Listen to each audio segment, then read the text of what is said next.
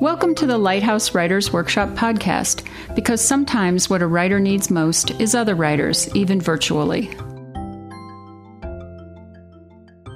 Inside the Writer's Studio is a popular and unpredictable on-stage, unscripted conversation, this time between studio guest George Saunders and Lighthouse fiction instructor Nick Arvin. Saunders was recently awarded the Story Prize and the Folio Prize for his collection of short stories, 10th of December. He writes for The New Yorker and GQ, and his work has appeared in Best American Short Stories and a number of other anthologies.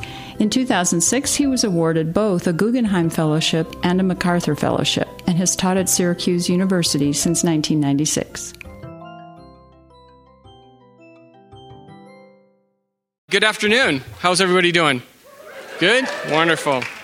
My name is Mike Henry, and I'm the Executive Director at Lighthouse Writers Workshop, and it's my pleasure to welcome you to the Writer's Studio with George Saunders. It's going to be pretty awesome.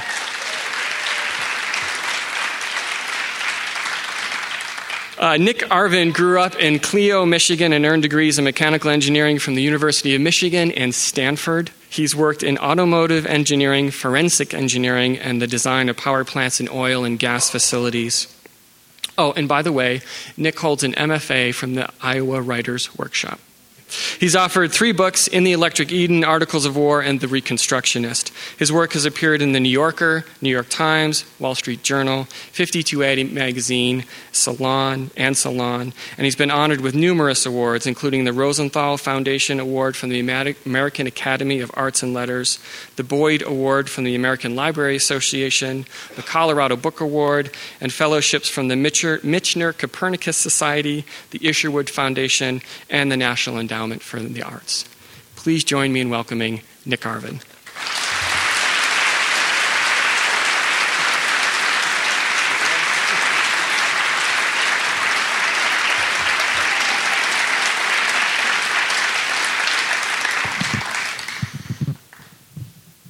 Hey, everyone. All these people here for a short story writer. I think this is so awesome. Yeah. I'm a writer, so I wrote this down. In 1993, I was 19 years old, studying engineering in college, and one day I was home visiting my parents, and I picked up a copy of Harper's Magazine. My parents always had copies of The New Yorker and Harper's lying around on the coffee table, and I'd read some of the stories in The New Yorker, and I'd come to the conclusion that New Yorker stories were all about divorce and boring. But I liked some of the stories in Harper's. In this particular issue, there was a story about a terrifically fat man who works for a pest removal company. If you had a problem raccoon, this company would come and capture it. As they put the raccoon into their pest removal van, they would assure you that they would promptly convey the raccoon to a forest paradise where the raccoon would romp free. And then they took the raccoon back to their office, beat it with a tire iron, and threw the body into a pit.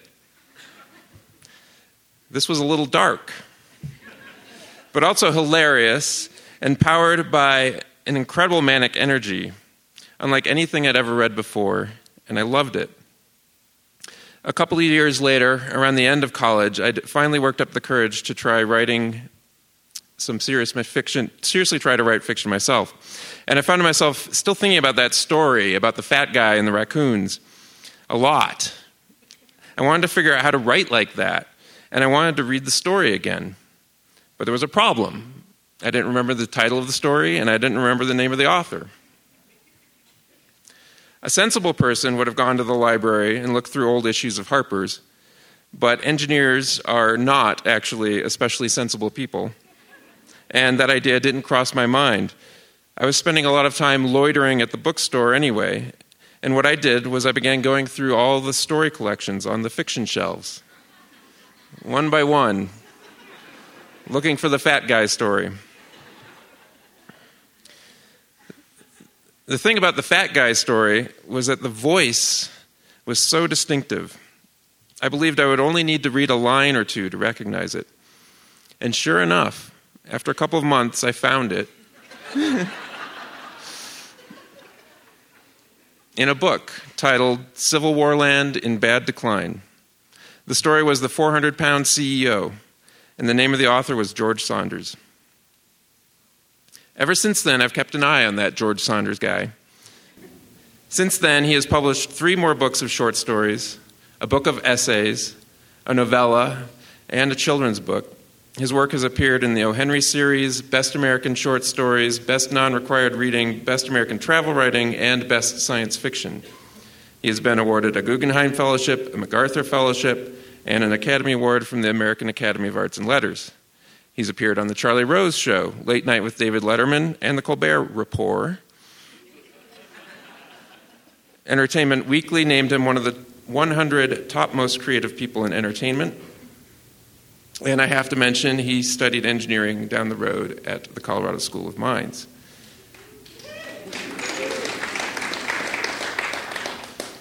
He teaches writing at Syracuse University. I love George Saunders' work. I love it because it's funny when many literary writers want to be serious. I love it because it is often about service work and financial anxiety, topics that most literary writers avoid. I love it because he writes short stories, a form that supposedly the general reader has abandoned. And I love it because he captures the contemporary American vernacular better than anyone else. Over the years, I've tried to press George Saunders' books on a number of people.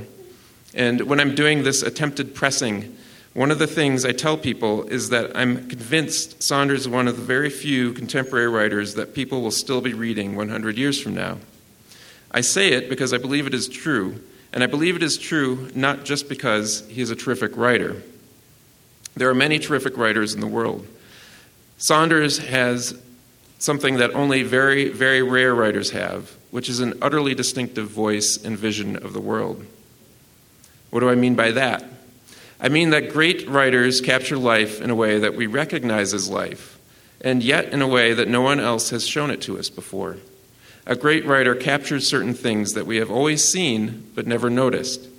And then, having noticed, we see these things here and there all the time.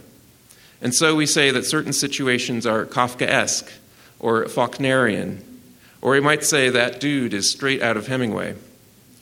And there are certain strange situations, certain turns of conversation, certain manic internal trains of thought that we can now recognize as Saunders-esque. If you've read his work, you know what I mean. Before you read Saunders, you didn't know. Those moments weren't anything at all. They were just stuff that happened. But then you read Saunders, and then you know. They're Saunders-esque. It is my great honor to present George Saunders.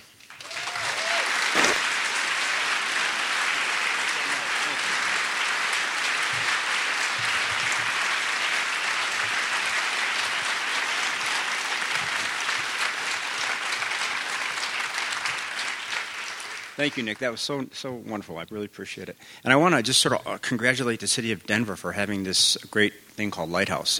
And for supporting it so beautifully. I didn't know much about it, and today everything has been so perfectly done. And I teach at Syracuse, and we got this year 660 applications for 6 spots in our program. And I was telling Andrea earlier, so we get to pick 6. That's it. But out of that, probably 150 of those people were immensely talented.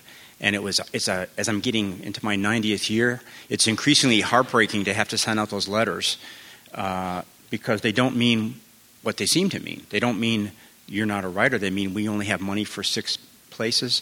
So I'm kind of predicting there's going to be a backlash or kind of a swing of the pendulum. And this kind of program is such a wonderful model. I'm very, very happy to know about it. So congratulations. Nice to be back in Colorado and not have to be worried about a test. Okay, so I thought I'd err on the side of reading a little short. I was one time I had this Polish driver in New York City, and he said, "Sir, you go now to do your reading?" I said, "Yeah." He said, "Little advice for you: don't read too long." And I was like, "Oh, you know my work," but. He said, "No, the people don't like. The people don't." So I'll take his advice.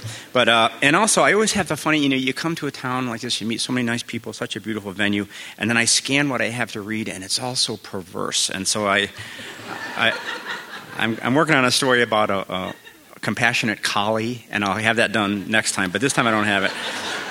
So I apologize in advance, but tomorrow I'm going to talk a little bit in the class, and there's a wonderful quote. Flannery O'Connor said, a writer can choose what he writes, but he can't choose what he makes live.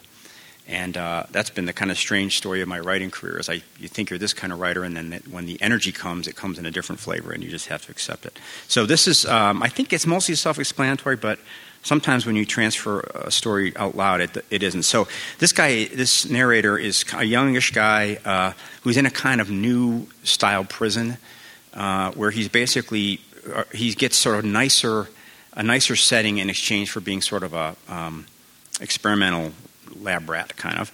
And so throughout this, they're going to be injecting drugs into him, which you'll hopefully notice. And he's got a thing called a Mobipac trademark, which is a kind of a I don't know, it's a little bit like a cell phone that's been sutured into his back, something like that, if you can imagine. So, yes, okay. Yeah. So I'm going to read just a few sections, and I'm going to do what they used to say on Reading Rainbow, leave you hanging. So this is just a few sections from the story called Escape from Spiderhead. Drip on, Abnesti said over the PA. What's in it, I said. Hilarious, he said. Acknowledge, I said. Abnesti uses the remote. My Mobipac word. Soon, the interior garden looked really nice. Everything seemed super clear. I said out loud, as I was supposed to, what I was feeling. A garden looks nice, I said, super clear. Abnesti said, Jeff, how about we pep up those language centers? Sure, I said. Drip on, he said. Acknowledge, I said. He added some verbaluse to the drip, and soon I was feeling the same things, but saying them better. The garden still looked nice. It was like the bushes were so tight-seeming, and the sun made everything stand out. It was like any moment you expected some Victorians to wander in with their cups of tea. It was as if the garden had become a sort of embodiment of the domestic dreams forever intrinsic to human consciousness. It was as if I could suddenly discern in this contemporary vignette the ancient corollary through which Plato and some of his contemporaries might have strolled. To wit, I was sensing the eternal in the ephemeral. I sat pleasantly engaged in these thoughts until the verbaluse began to wane, at which point the garden just looked nice again. It was something about the bushes and whatnot. It made you just want to lay out there and catch rays and think your happy thoughts, if you get what I mean. Then whatever else was in that drip wore off, and I didn't feel much about the garden one way or the other. My mouth was dry, though, and my gut had that post-verbaluse feel to it.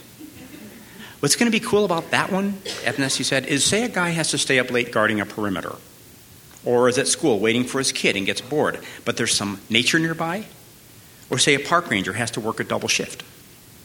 That'll be cool, I said.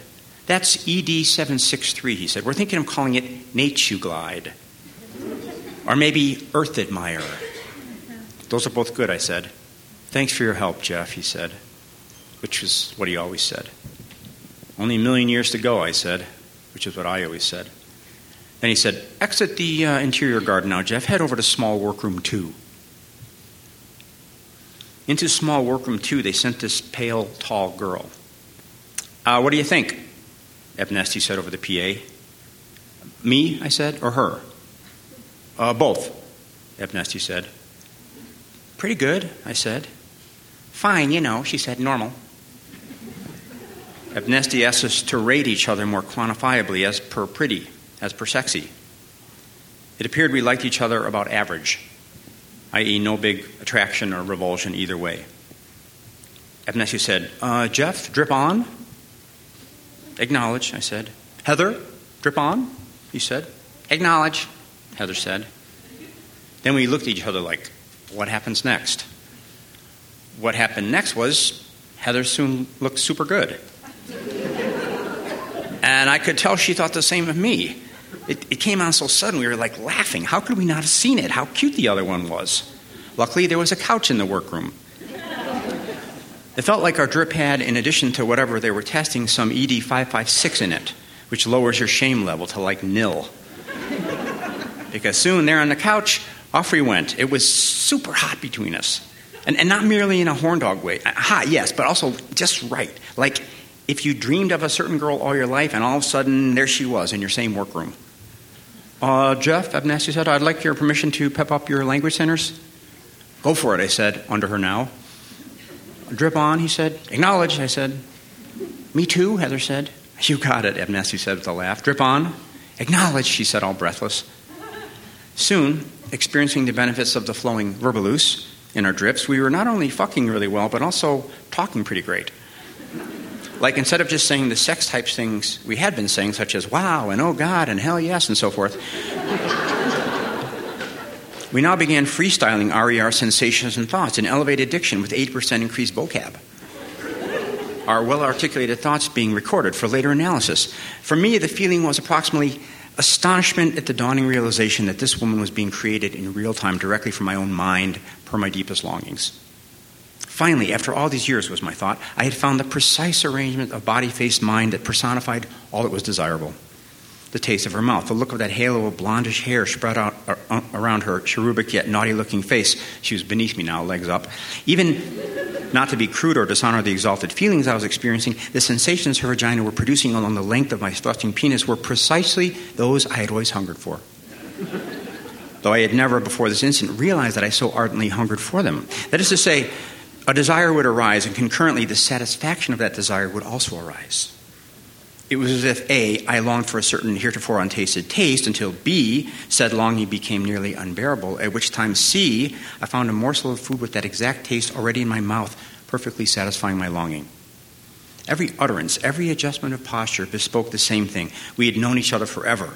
Were soulmates, had met and loved in numerous preceding lifetimes, and would meet and love in many subsequent lifetimes, always with the same transcendently stupefying results.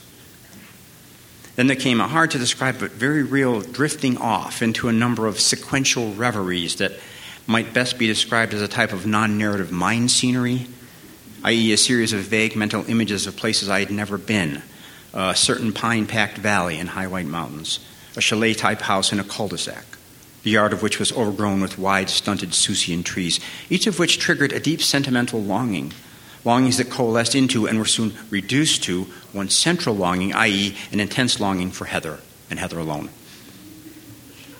This mind scenery phenomenon was strongest during our third bout of lovemaking. Apparently, Abnesti had included some Vivistiff in my drip. Afterward, our protestations of love poured forth simultaneously, linguistically complex and metaphorically rich. I dare say we'd become poets. We were allowed to lie there, limbs intermingled, for nearly an hour. It was bliss. It was perfection. It was that impossible thing, happiness that does not wilt to reveal the thin shoots of some new desire rising from within it. We cuddled with the fierceness focus that rivaled the fierceness focus with which we had fucked. There was nothing less about cuddling vis-a-vis fucking, is what I mean to say. We were all over each other in this super friendly way of puppies or spouses meeting for the first time after one of them has undergone a close brush with death. Everything seemed moist, permeable, sayable. Then something in the drip began to wane. I think Abnesti had shut off the verbaluse, also the shame reducer. Basically, everything began to dwindle. Suddenly, we felt shy, but still loving. Began the process of trying to talk après verbaluse, always awkward. Yet I could see in her eyes that she was still feeling love for me. And I was definitely still feeling love for her. Well, why not? We just fucked 3 times. Why do you think they call it making love? That is what we just made 3 times, love. Then Abnesti said, drip on. We'd kind of forgotten he was even there behind his one-way mirror. I said, do we have to? We are really liking this right now. We're just going to try to get you guys back to baseline, he said. We've got more to do today. Shit, I said. Rats, she said. Drip on, he said. Acknowledge, we said. Soon, something began to change. I mean, she was fine. A handsome, pale girl. But nothing special. And I could see that she felt the same re me, i.e., what had all that fuss been about just now? Why weren't we dressed? We real quick got dressed. Kind of embarrassing. Did I love her? Did she love me? Ha! No. Then it was time for her to go. We shook hands.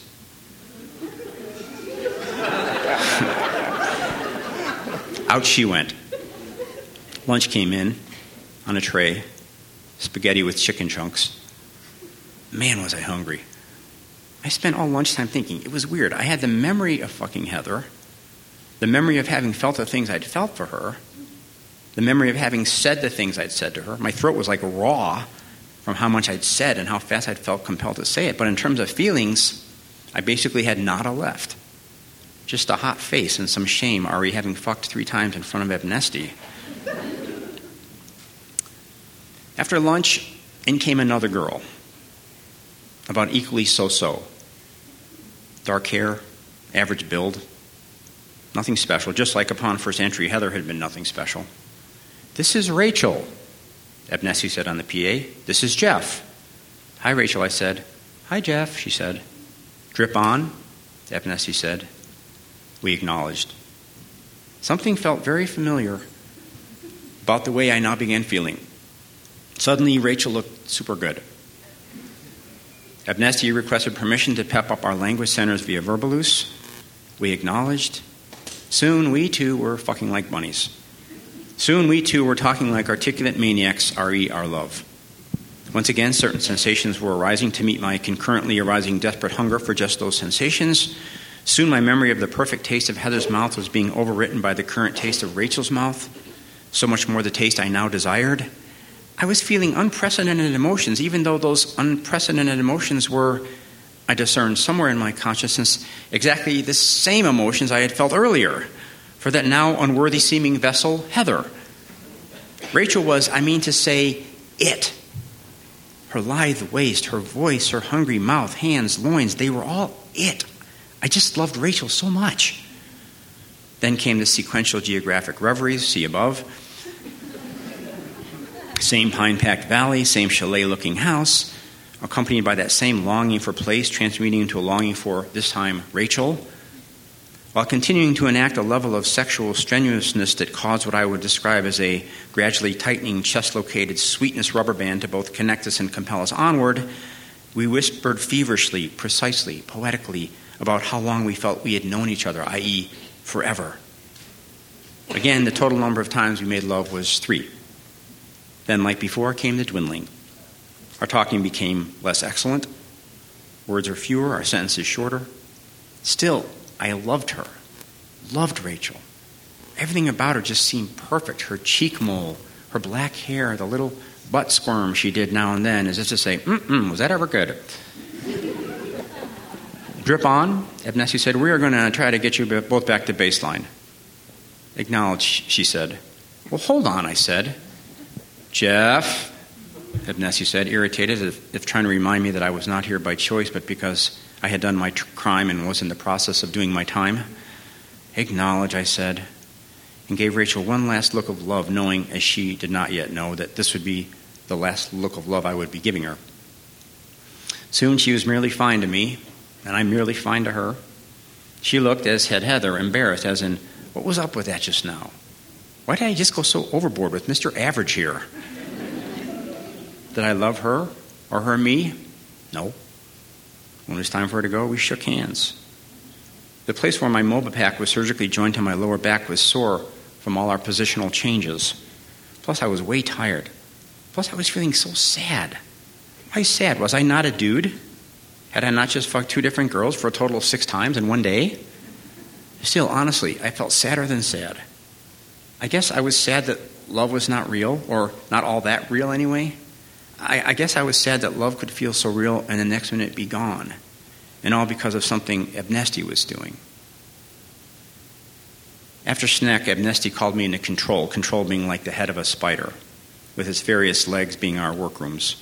Sometimes we were called upon to work alongside Ebnesty in the head of the spider, or as we termed it, the spider head. Sid, he said, look in the large, Sid, he said, look in the large workroom run. In large workroom 1 were Heather and Rachel, side by side. Recognize them, he said. Ha, I said. Now, Abnesi said, I'm going to present you with a choice, Jeff. This is what we're playing at here. See this remote? Let's say you can hit this button and Rachel gets some Darkenfloxx. Or you can hit this button and Heather gets a Darkenfloxx. See, you choose. They've got Darkenfloxx in their MobiPaks, I said. You've all got Darkenfloxx in your MobiPaks, dummy, Abnesi said affectionately. Verlaine just put it there Wednesday in anticipation of this very study. Well, that made me nervous. Imagine the worst you have ever felt times 10. That does not even come close to how bad you feel on Darkenfloxx. The time it was administered to us in orientation briefly for demo purposes at 1/3 the dose now selected on Abnesi's remote, I have never felt so terrible. All of us were just moaning, heads down, like how could we have ever felt life was worth living? I do not even like to think about that time. What's your decision, Jeff? Abnesi said. Is Rachel getting the Darkenfloxx or Heather? I can't say, I said. You have to, he said. I can't, I said. It would be like random. You feel your decision would be random, he said. Yes, I said. And that was true. I really didn't care. It was like if I put you in the spider head and gave you the choice. Which of these two strangers would you like to send into the shadow of the valley of death? 10 seconds, Abnesi said. What we're testing for here is any residual fondness. It wasn't that I liked them both. Honestly, I felt completely neutral toward both. It was as if I'd never seen, much less fucked, either one. They'd really succeeded in taking me back to baseline, I guess I'm saying.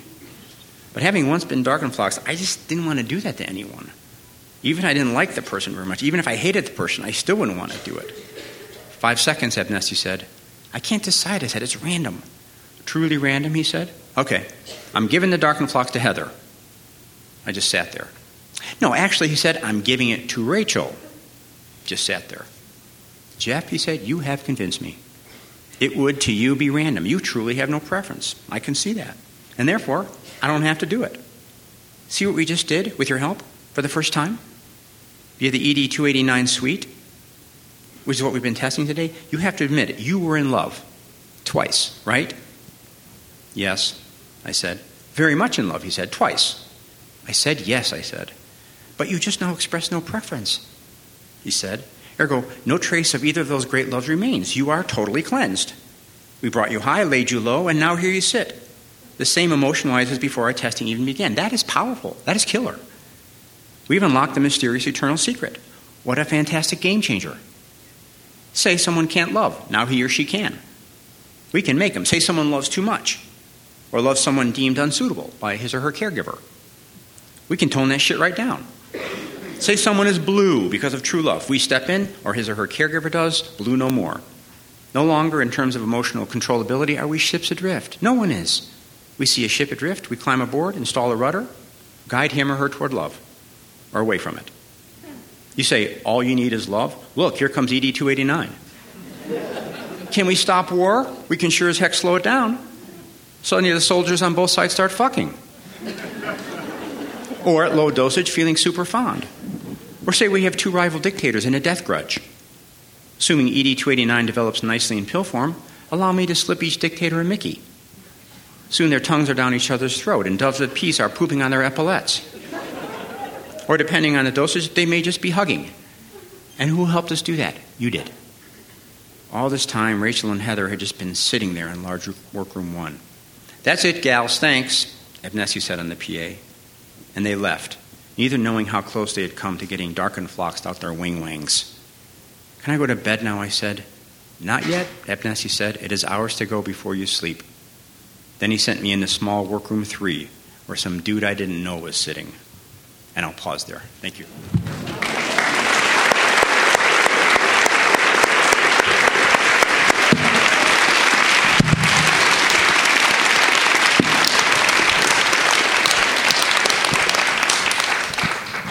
That was terrific. Thank you. Cheerful little fable. Well, I know we have a lot of writers in the audience, and I thought I'd like to start with process and maybe like start with that story. And like, what was the germ, or what was the first point where that story came from? Well, I think, as I remember it, the main thing was I'd been writing a lot of stories in that first voice, that kind of, I wouldn't say dumb, but maybe 20% more dumber than I actually really am. And, kind of suppressing my verbal ability just a little bit. And I was getting kind of tired of it. And so one day I just started typing something in a higher register, and I've actually never really, I've probably never done that before or published something like that before. So then I just was looking at the two things side by side, and I kind of thought, how do you get from there to there in the same story, in the same character? So that was part, and I thought, drugs, of course, drugs. And then the second thing that was kind of going on at the same time was when I was a kid, I had a really, just the measles, but high fever. And I remember being kind of thunderstruck by how bad life seemed in that state. I mean, my room was stupid. Everyone around me was so jerky, and Chicago sucked. Everything was terrible, because of the sickness. And then, this fever lifted, and I went back to me again. And I was really struck by that idea that our all these things we believe in so much, our personality, our moral character, our perceptions, our joy in life, are very, rigged to biology, basically. So I always wanted to sort of put that in a story, and those two things kind of came together, and I just, Right. And then do you try to outline something, or how do you go, like once you have a kernel like that, where do you go with it? I'm kind of a proponent of the idea that I try not to know where it's going at all. And I know people work in all different ways, but for me, if I know where it's going, I tend to go there, and it, I think some people have sophisticated ways of thinking ahead, but mine are not sophisticated. So if I think I know where I'm going and I go there, it's always kind of a disappointment. So I've learned to kind of destabilize that a little bit. So in this one, I just kept thinking, well, the story has an energy and a logic that will keep producing the next scene. And in a way, that being a former engineer kind of helped, because, okay, if you have a guy who, we give you a sex drug and you have sex with one girl, that's not really good data yet. So you have to have a second one. And then, so it was kind of, these guys aren't great scientists, but so in the dream story for me, I just concentrate on one section, mostly for sound and kind of jokes and energy and a whole suite of things. But then at some point, it'll actually kind of produce the next vector of plot, just very naturally, and in a real fundamental way, like somebody will mention a character, and you're like, who's that? Okay, well, they're going to come over, So I really trust it when plot comes out of, sort of just naturally appears, almost like in biology with the seed crystals. You put something in there and stuff just starts accruing to it. That I trust more than a plan. Huh. Yeah. And how long does it take you to put together a first draft? Are you able to charge through something, or is it? Usually, I'm kind of like I imagine, like if you had a long hallway you had to paint.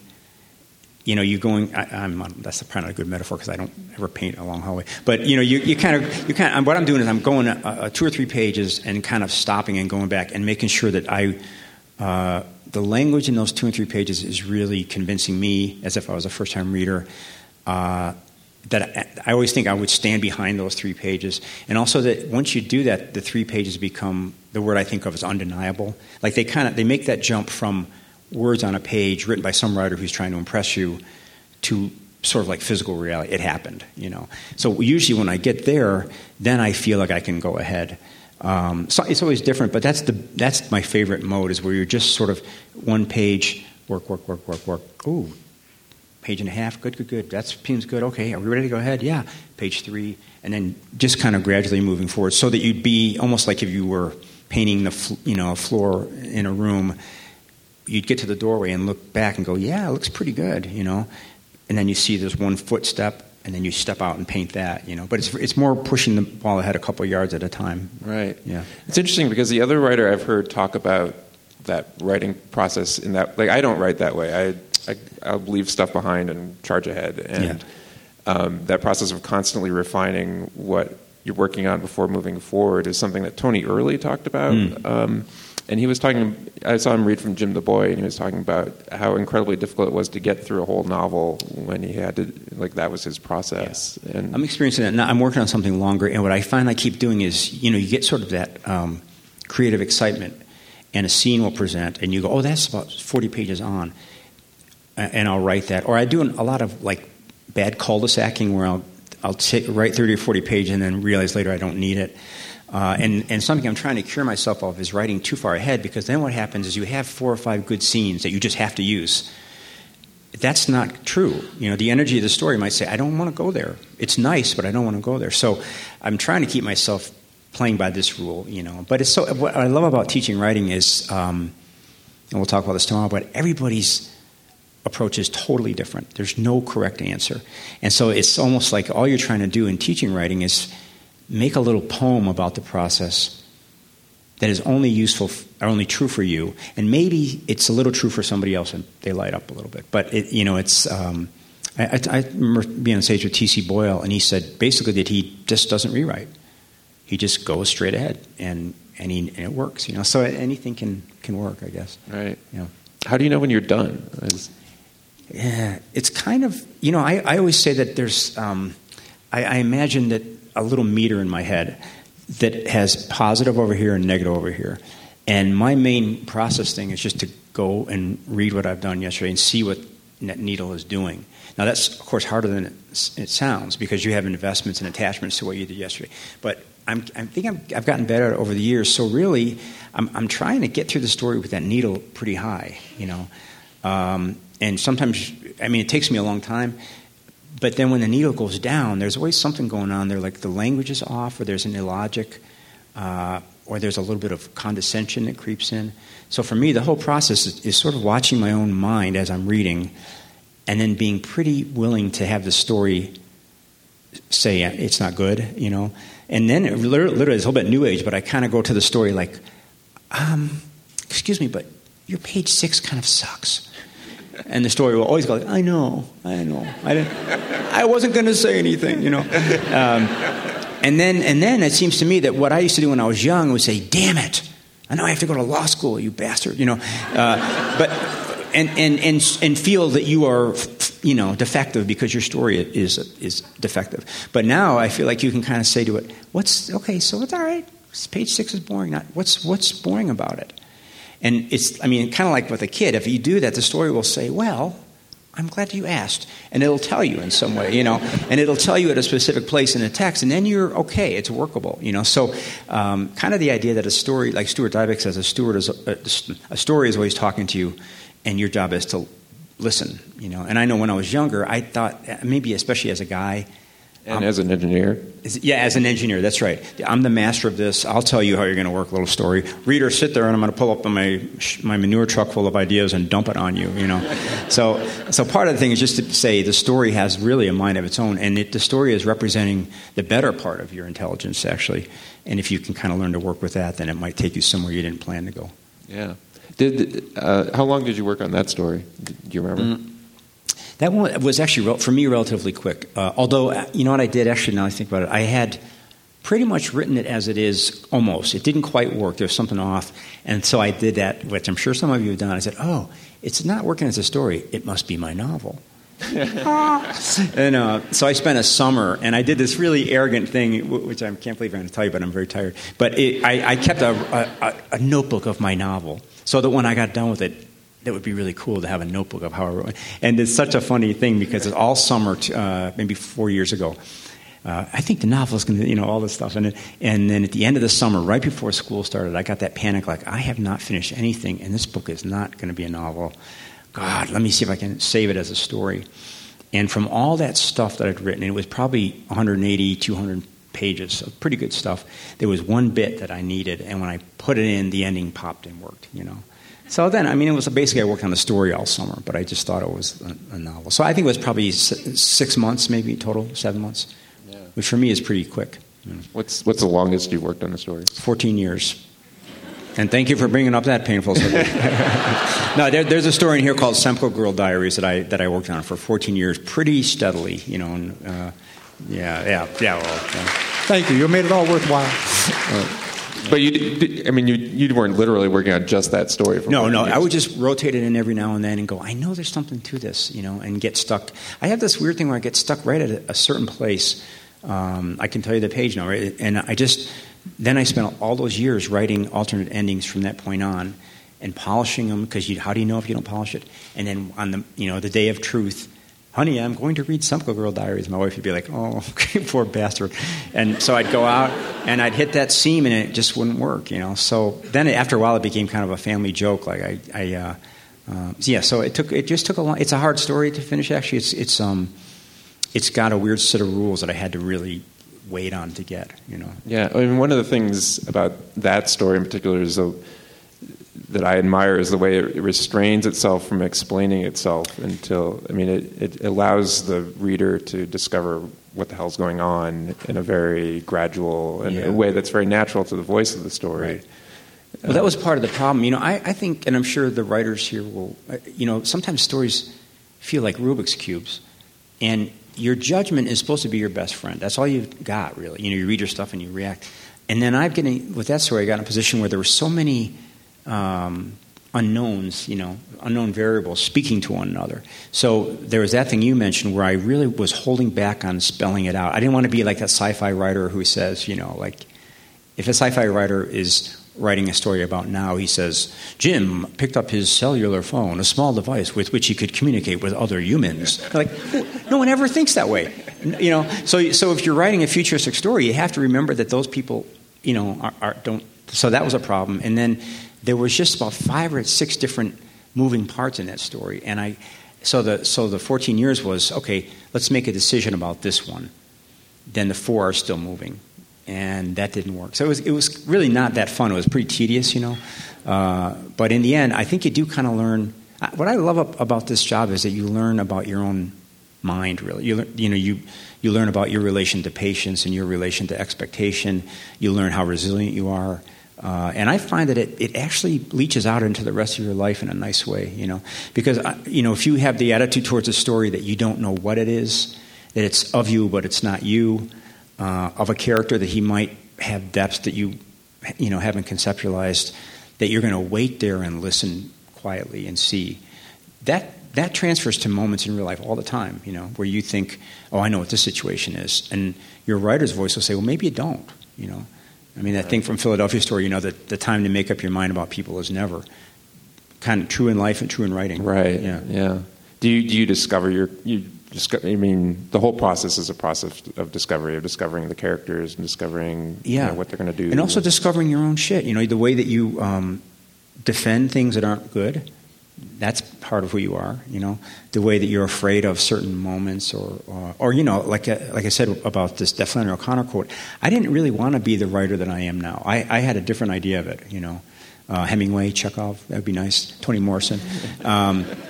And then that kind of beautiful moment of truth, which for me happened at about 33 in an engineering company, where I said, man, I'm imitating all these people and nothing is cohering at all. And also I'm falsifying like crazy. By that time we had 2 kids and I was working as a tech writer and I knew some things about life, about the unique weirdness of American capitalist life. I knew some stuff, but none of it was getting in my stories, because I was doing it all in Hemingway land, So I think that moment where you say, boy, in order for me to get at my good stuff, I have to let the whole package in. And that is personality, whatever. Like, I'm a little perverse. I tend to go there when I'm nervous, or I'm very much addicted to humor. If I'm all my life, I was trying to date somebody, I'd be funny. Somebody trying to break up with me, I'd make a few jokes, and so that got in, and it's still happening even now. I'm working on something now that's not quite as funny, and it's really scary territory to not have that crutch to lean on anymore. Right. And you see what else you might have. Yeah, I want to talk about humor, but I also want to that moment where you kind of figured out that you weren't Hemingway and that you were George Saunders in your writing is fascinating to me, because I feel like as writers that's what we're trying to do, and it's so hard to figure that out, out your own voice. And I just wonder if you could talk a little more about that. Like how you did you know, like, when it clicked, you were like, oh, this is... I did actually. What for me, what happened was I had been keeping humor out of my stories, keeping pop culture, keeping perversity. I was really trying to write like a nice realist, which I don't. I love realism, but I just can't do it.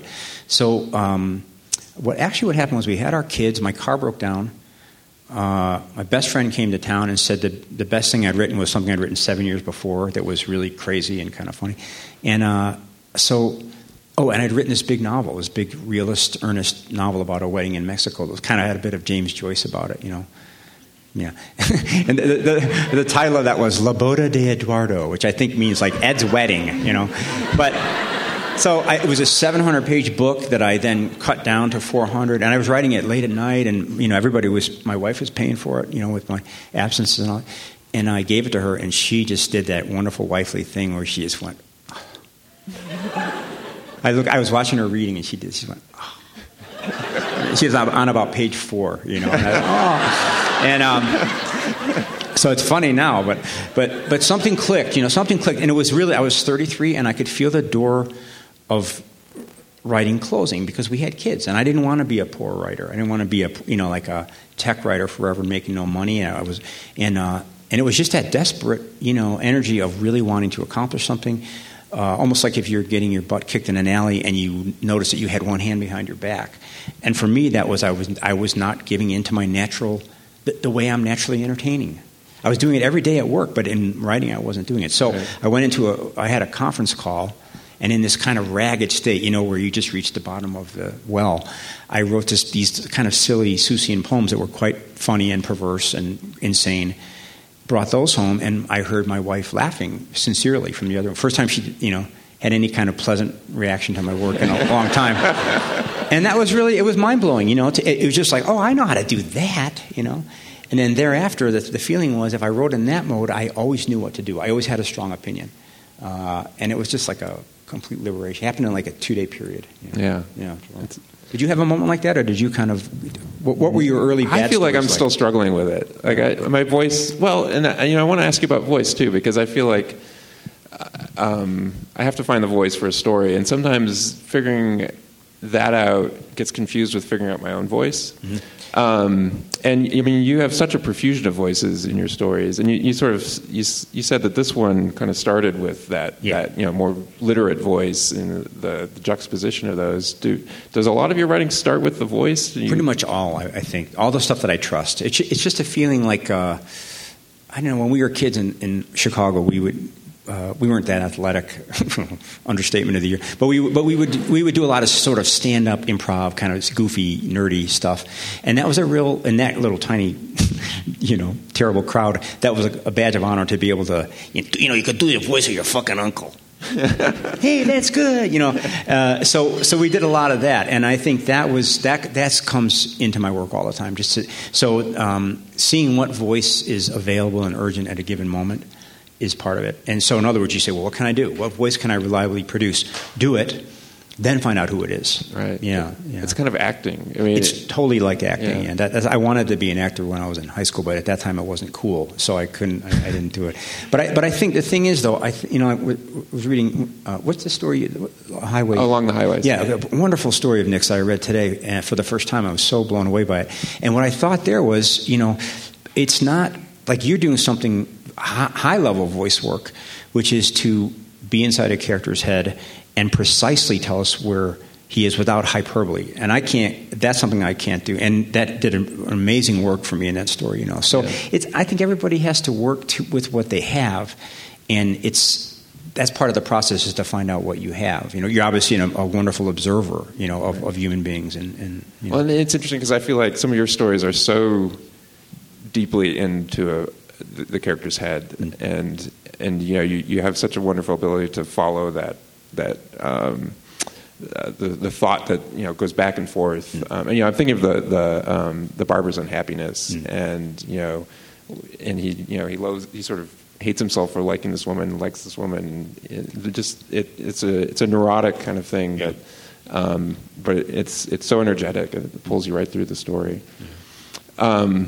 That guy was actually, I based him on a guy in our town when our kids were little, and he was, just as I described him, and he would ogle every woman on a side of a bus, in a wheelchair, whatever, a female dog, hey.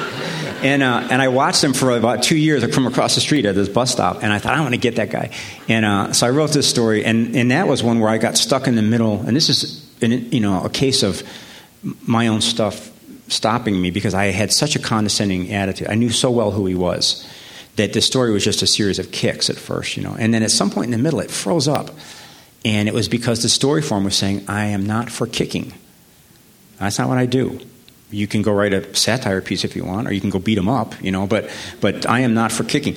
And so it was only when I started to put some of myself in him that the story, there had to be some hope that this schmuck could change. And without me putting that in there, it couldn't move, you know. So I wrote a story, and it's still pretty negative, but there's a possibility he might find a way to love. So when the story came out in the New Yorker, we were in that town. We moved away and came back, and I saw that guy, and I thought, wow, what writers are such jerks. I don't know you. I just crucified you in a national magazine, you know. And I thought, that's terrible. That's really terrible. So we're walking by. It's my wife, who's very pretty, and my two daughters, who were just little girls. And as we walked by, he kind of turned and he went, "Ladies?" And I thought, I'm better than I thought, you know. One of the odd details in that story is that he doesn't have toes. Yeah. Where does that come from? Well, that's a good question. I'm not the most subtle person. So when I realized that he was not sympathetic to the reader, I just cut off his toes. Really. I was looking for some Chekhovian detail that would incline you towards pity, and I thought, oh yeah, he's born without toes on one foot. And it worked. Because then, you know, that was just, literally, it was just my stupid sense of humor coming out. And then it made this nice moment where he's harshly judgmental of all women. If they're not perfect, he doesn't want. That's why he's 48 and unmarried, and yet he's got this terrible physical flaw that he's very self-conscious about. So those two things start talking back and forth. And even though the thing was cartoonish, it kind of did a certain work in making him go, oh well, I don't know what to think about you. You know? It's a terrific story. No, it's another thanks. one that's totally stayed with me. Talk about like humor when was there a lot of humor in your family? Were they all jokers? Or? On both sides. My dad's family is from Chicago and my mom's is from Texas, and they're both hilarious in different modes. But a lot of that voice stuff that people would do, and I think probably a lot of soothing of situations through humor, you know? Right. Yeah. Yeah, so humor can be used in so many different ways as a way of putting away things that are difficult, yes. or as a way of confronting it. Yeah, and I think we use both, actually, you know, and I still do, actually. You know, I think with humor, the thing I love about it is it's kind of, I think humor happens when you turn your mind to what's actually going on and say it, you know, or when, especially in a story, when there's something that you're doing slightly wrong, the story can turn and make fun of it. You know, in other words, it's sort of a self-correcting animal if you got humor going. I mean, you can do it with straight writing too, but I don't. You know, in some ways it's bullshit because I just love doing it. You know, and under stress, I always do that, and so this is what I mean by you have to do what you can make live. I had a conversation with that guy Michael Silverblatt from Bookworm. It's a great radio show in L.A. And he's made me cry 3 times off mic, luckily. But he said to me, I think I see a lot of young people imitating your work. I said, oh, yeah. And he said, that worries me. He said, no, don't. He said, don't get me wrong. He said that a lot of them, though, they get the cruelty, and that's what they get. And I was like, cruelty? Come on, I'm a compassionate writer. And he said, no. He said, your stories come alive when you're being cruel, either when a character is being cruel to a character or you're being cruel to a character. So I had to think about that, and it's absolutely true, you know. Right. Yeah. But there is the cruelty, but well, you know, one of the things that I also wanted to talk about a little bit is just, you know, one of the interviews with you I read, you and the interviewer were talking about these Amazon reviews of 10th of December, and sort of like that book has brought in readers that you haven't had before. Yeah. And some of the reviews, and I didn't go and look at them because they would just make me mad. But apparently people were complaining that there was dark work, and it was one of the things that I was surprised because I read 10th of December and I thought, wow, this is a lot lighter than it is George. Lighter. It is lighter. Yeah, I don't. You know, I was telling you earlier, I got a letter from a woman in Vermont when I was this book did so well, and I was feeling so good, you know. And I got a letter, and this book was in it, and it said, "I won't have this in my house. It's it's perverse, and I don't like it." And the problem was she was so articulate. She used affect and effect perfectly, you know. So, and it made me think about this darkness. And I have a very nice, like a 6-page explanation I sent her. But the bottom line is, I don't think it's ours to say. You know, if you get, anyone who's a writer knows how hard it is to get energy in a paragraph. It's really hard. It's easy to get politeness and political correctness and proportion and But to get energy is really a hard thing.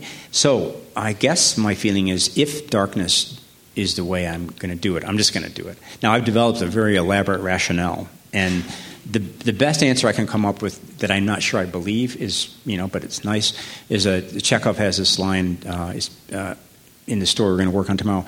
Every happy man should have an unhappy man in his closet with a hammer to remind him by his constant tapping that not everyone is happy, and sooner or later life will show him its claws. So I think dark fiction can be a way of saying, well, right now we're happy and content and well-fed, but we can look around and see that that's a very conditional thing. So let's do a little thought experiment and put a human being under high stress. But I'm not sure that's really why I do it. Right. Yeah.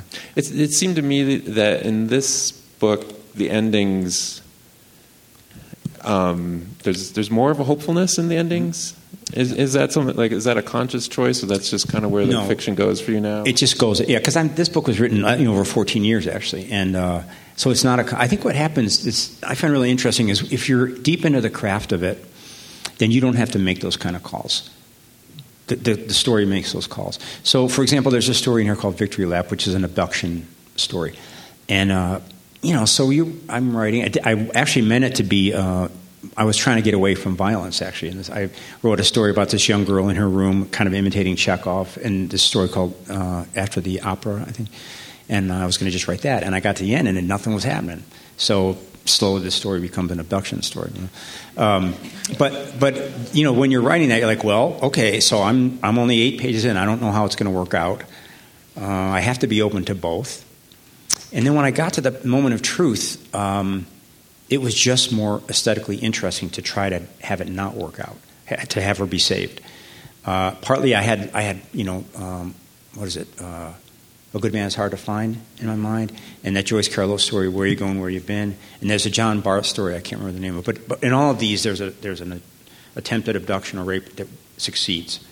And I thought, well, okay, so I'm in that lineage, maybe the new thing, the artistically interesting thing is to try to not do that. And then it becomes really interesting. How do you do it in a way that's not bullshit, But in every one of these stories, I got to a point where I knew what the dark, sort of auto-dark ending was, and had kind of worn that out in previous stories, and also had kind of worn it out in my life. I'm 55, I've had a lot of good luck. So I'm aware that that valence should exist in my stories. The valence that's wonderful, that life can be good.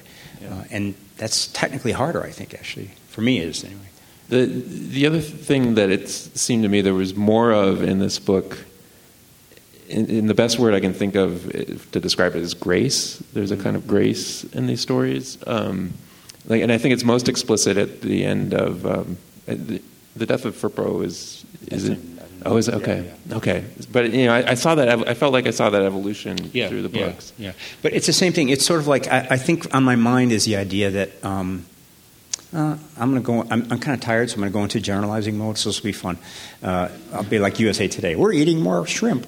But I do think that I'm, and see if you agree with me, I'm aware that in American art, there is a reflexive swerve to the dark because we sort of think dark is sophisticated. And it kind of is, given our culture, because our culture tends to go, oh, dark, I've heard of that, but I've never seen it. So part of our job is to go, well, look over there, But on the other hand, I think that becomes habitual sometimes, I think in a lot of TV shows, it's habitual, like the shows where the suburbs are so evil. Everyone's stoned and cheating in my suburb, yeah. I grew up in a suburb and it wasn't that, Right. So then you want to sort of see, well, are we just, anything we do habitually is probably not good. So if we're habitually dark, that's lazy. Habitually optimistic, that's lazy. So in these stories, I kept trying to think, how have you found life? And I found grace to be very evident, And about 10 years ago, my wife and I became Buddhists, and I found that practice, as any good spiritual practice, actually changes the way your mind works. And suddenly my relation to so-called negative phenomena was changing, So that was great, a great thing to have happen at this late in life. But I think that kind of made it in there a little bit, Yeah, I've taught a class at Lighthouse about faith and fiction, and one of the things that was striking to me in this book is, the characters at least in some cases, have a relationship with a God, which is something that is another thing that's lacking in a lot of contemporary fiction. Yeah, and it's funny, isn't it? I mean, and you feel a little bit exposed saying it, but to be 55, and I'm at the stage now where the generation before me is now like my aunts and uncles, and older. They're starting to get really sick or die. And so you kind of feel like, I'm walking towards a cliff. Well, good thing I don't have to go over that cliff. Oh, Fred, and Fred was at my wedding. He danced all night. What? So it seems very strange in our culture that what we have that's a big question. What happens when I die?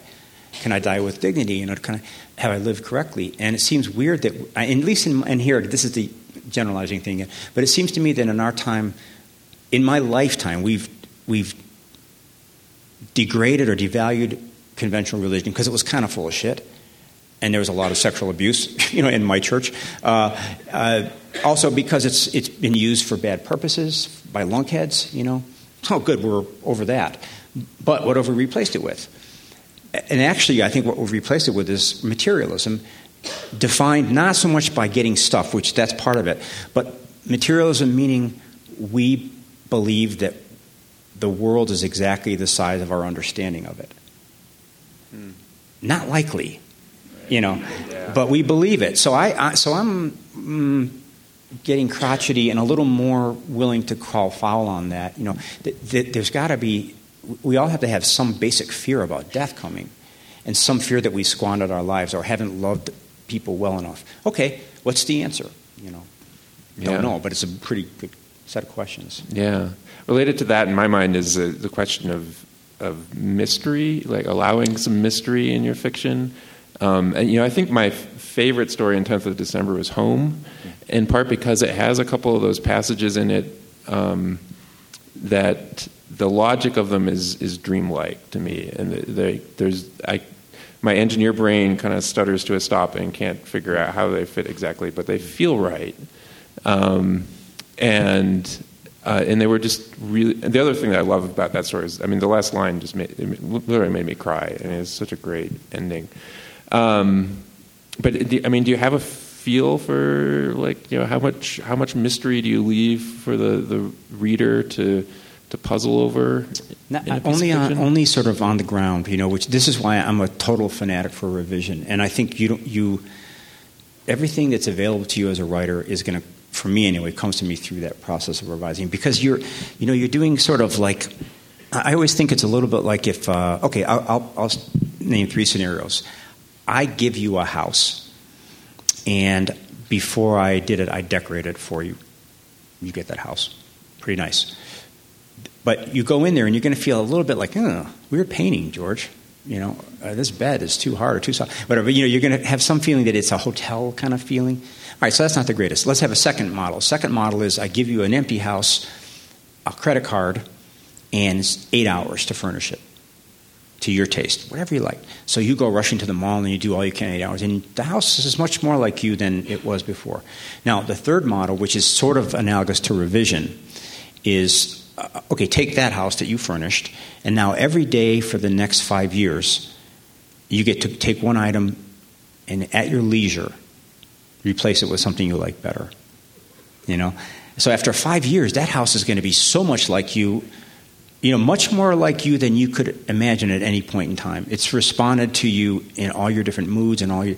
So that's to me a well-revised story is like that, and it's always producing surprises of a fineness that you never could have imagined in advance. That's the payoff. So I find that my stories are much smarter than I am, much kinder than I am, much more kind of weird and energetic and perverse and contrary than I am. But it's only because, you come back to them 1,000 times, you're eventually going to get everything that you are in there. And those moments of mystery come there. Basically because you get to a moment that's not mysterious, and something in your mind goes, hey, if you do that, it becomes mysterious.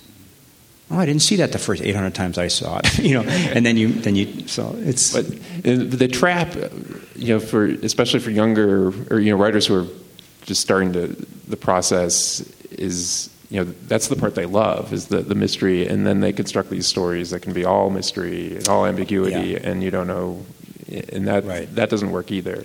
Yeah, in my classes, I always say there's ambiguity and there's underindication. I know they're very different things, Like I remember one workshop we had, and we got to the end, and everybody was doing that workshop polite thing. We're like, "Wow, I really love the flow. You've done great things with the color, purple. I love it, great." And I had to be the bad guy, so I said, "Can I ask a question? Did the brother have sex with his sister or not?" And everybody went,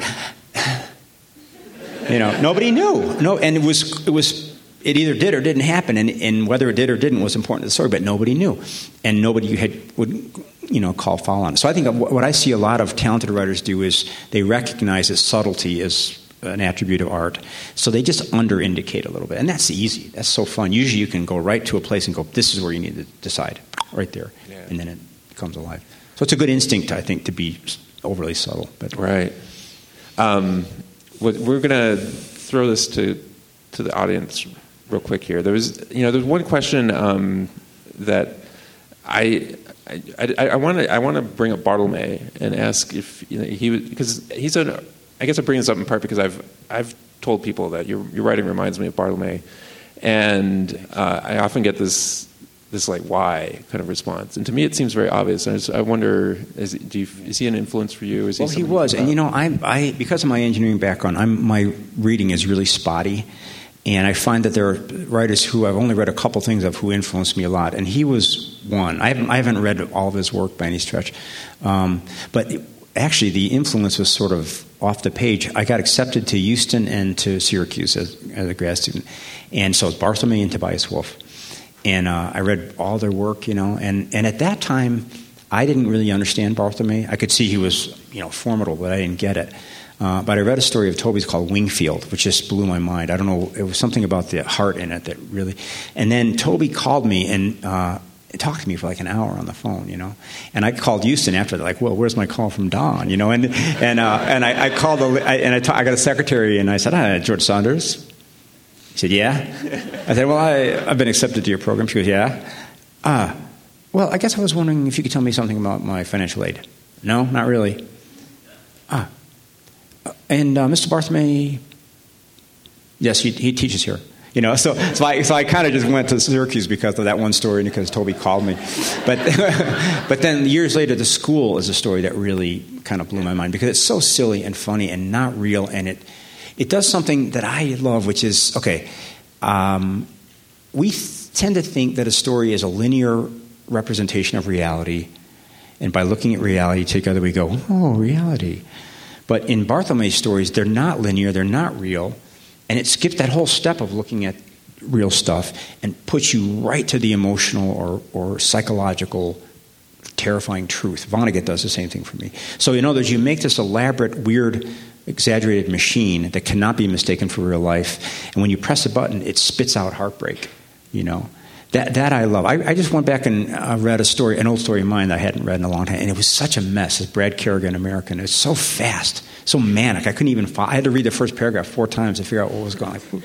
Did they leave something off?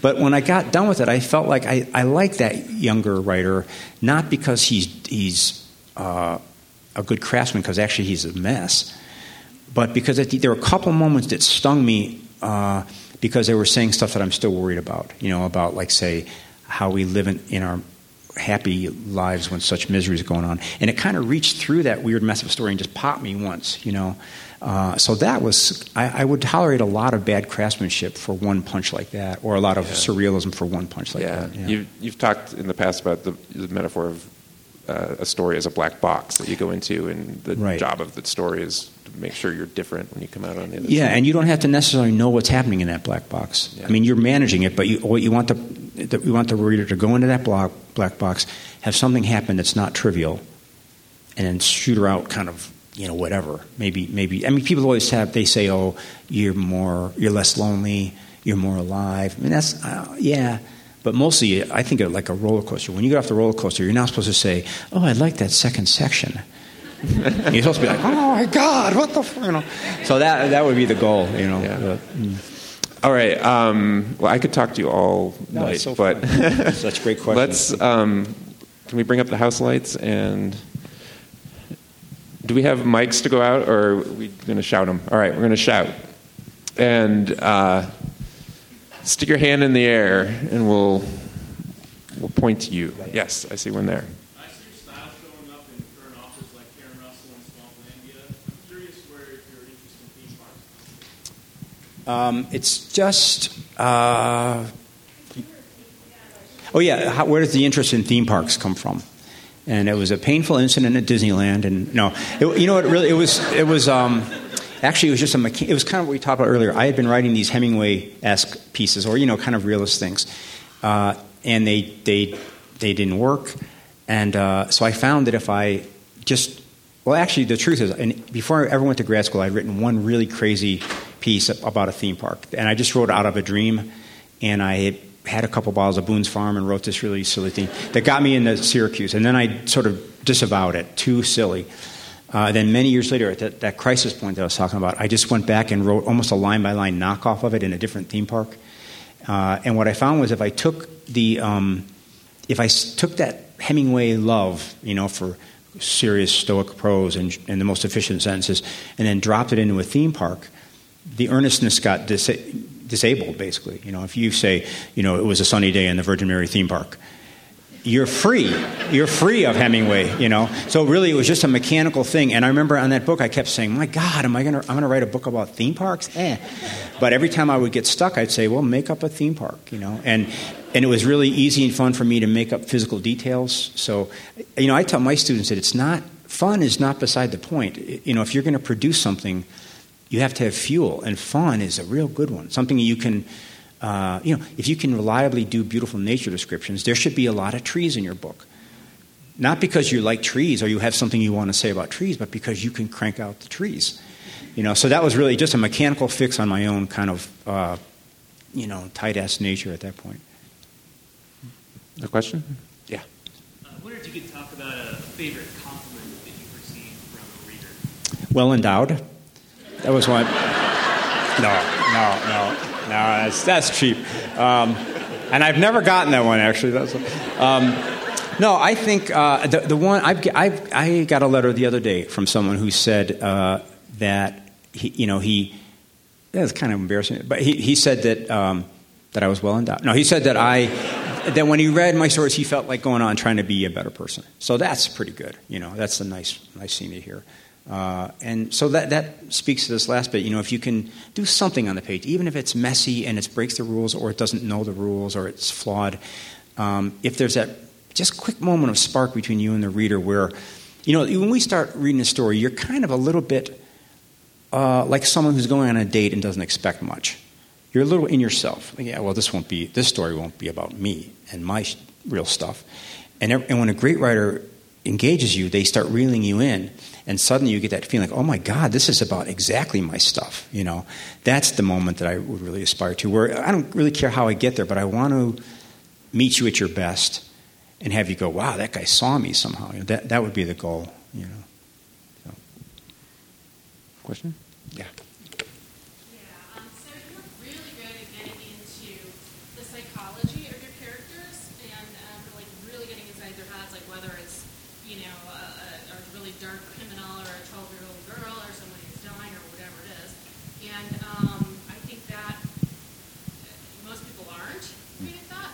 And so I'm wondering, do you think that is a natural thing for you? Like, is that a reflection of the strength of your consciousness? Or has it messed you up over the years to be doing this? Or No, I don't. No, I'm better than I was. No, that's a great question. I think it's organic to who I am in a certain way, like because of voices and because I'm very curious about other people. On a side note, this is a truth that isn't often told in MFA land because it's painful. But when I look at the writers that I've had at Syracuse who've gone on to do things, they walked in powerful. Like I see Cheryl Strait is here. Cheryl, you couldn't talk to Cheryl for 5 minutes without feeling her moral power, and you couldn't read a paragraph of hers without knowing this was something very special. So, the MFA model sometimes assumes it's all craft, Give me a crow, I'll teach them to write, But it's not true, actually. Now, we don't. The other thing that MFA programs sometimes seem to think when they're bad ones is, I'm the professor. I'll tell you if you got it, kid. That's such bullshit. They can't tell. They might think they can. I don't believe. Maybe some can. I certainly can't. So the thing is, your deal is to say, one, talent is something that some people really have in spades, and you can't fake it. But we don't really know if we have it until we work it. I'm guessing that before Cheryl wrote those stories that I read, she had done a lot of work, and what she's done then and since, and the reason people love her so much, is because she, through her work, she's found a conduit to that deep place in herself, and it comes out onto the page. That's the work you have to do. So I think it's, but on one more thing about your question is, I think actually people can do it, this voice thing and this thing. Because what I do when I'm doing a 15-year-old girl, I don't say, what does a 15-year-old girl think like? I think, what did I think like when I was 15? Change the gender. A dying guy. I can do a dying guy because I am one, basically, So the idea that, and this is a very hopeful idea, that actually your natural compassion and curiosity turned on your own process, your own mind, is going to be a pretty good approximation. Are you stingy? Yes, everyone in here is so stingy. A little stingy. So then all you got to do is go, all right, let me see. Let's pretend I'm a little more stingy, I heard that great Israeli writer, Edgar Carrot, talking about his parents were both survivors of the Holocaust. And he said one time he went to his dad and he said, Dad, I know I could never write about the Holocaust. It's like, I don't know what it was like. And his dad said, nonsense. Have you ever been hungry, ever been cold, ever been scared? Just turn it up, So I think we actually can do some version of that, One more question? Good job, Nick. I agree. First, as an aside, I heard a comedian say a great joke the other night. She said, I grew up in a theme park, and the theme of that park was trailer. Seriously. Kind of the flip side of this gentleman's, it sounds like the lady who wrote you the letter about that book and said she wouldn't have it in her house, that you wrote her a very earnest response back. I was wondering if you could talk about the role criticism has played in your writing. I mean, obviously you've got to stay true to yourself, and you can't just, change because of someone's opinion, but then by the same token, sometimes people have very poignant things to say, and you can incorporate that. That's a great question. I went on a trip. I did some travel writing for GQ, and I went on a trip to Africa with Bill Clinton, and I got a chance to interview him. And so I asked him, how did you survive that period where, and people really hate him. A lot of people really hate him still. How do you deal with criticism? And he said actually that Hillary had given him some advice during that thing. I'm sure she gave him a lot of it, no. This is the thing that made me realize they have a very high functioning marriage, because I said during, he said yeah, and what she said was that when somebody gives you someone takes a shot at you with a shotgun of criticism and it comes at you, the natural thing to do is duck and cover and don't accept it, deny it, hate the person who did it. But she said the powerful thing to do is just spread your chest out and take it, let it hit you, and then in time, most of it will fall off because it just doesn't ring your bell. The 2 or 3 things that stick, she said, you'd be so stupid not to take it. So I kind of try to talk to my workshop about that. Like, workshop is a kind of a naturally sloppy critiquing mechanism because nobody's as deep in the story as you are. But open yourself up to everything that's said and see what's still around 2 or 3 weeks later. And most of that stuff is stuff that you already knew. It's not that Frank generated this thing and straighten you out. Is that you already knew it? Frank said it, and So I'm very defensive actually, and kind of sensitive to criticism. But at the moment of truth, I don't actually care much. Again, because you know where your energy is, and if someone says, as they have, you do X wrong or Y wrong, I am aware of that when I'm writing. But I'm like, well, that's all I got. And so yeah. We have time for one more question, Mike. One more? All right. Yeah.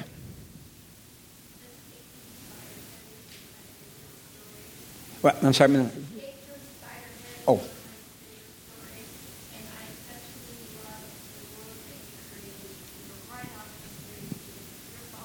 Yeah.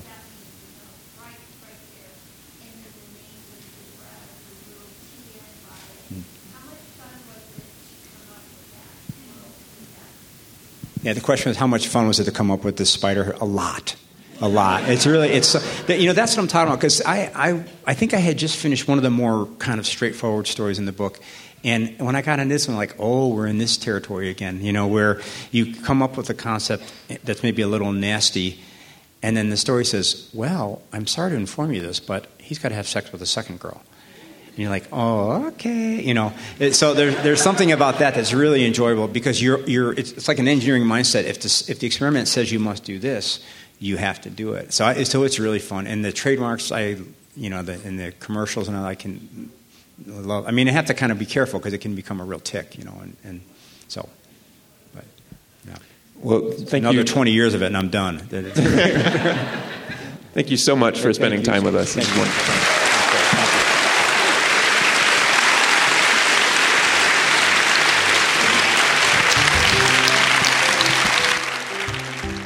Lighthouse would like to thank the following generous donors that make events like this possible: the Scientific, Cultural, and Facilities District, the National Endowment for the Arts and Artworks, Colorado Creative Industries, Denver Arts and Venues, and many others. For more information about Lighthouse Writers Workshop, please go to lighthousewriters.org.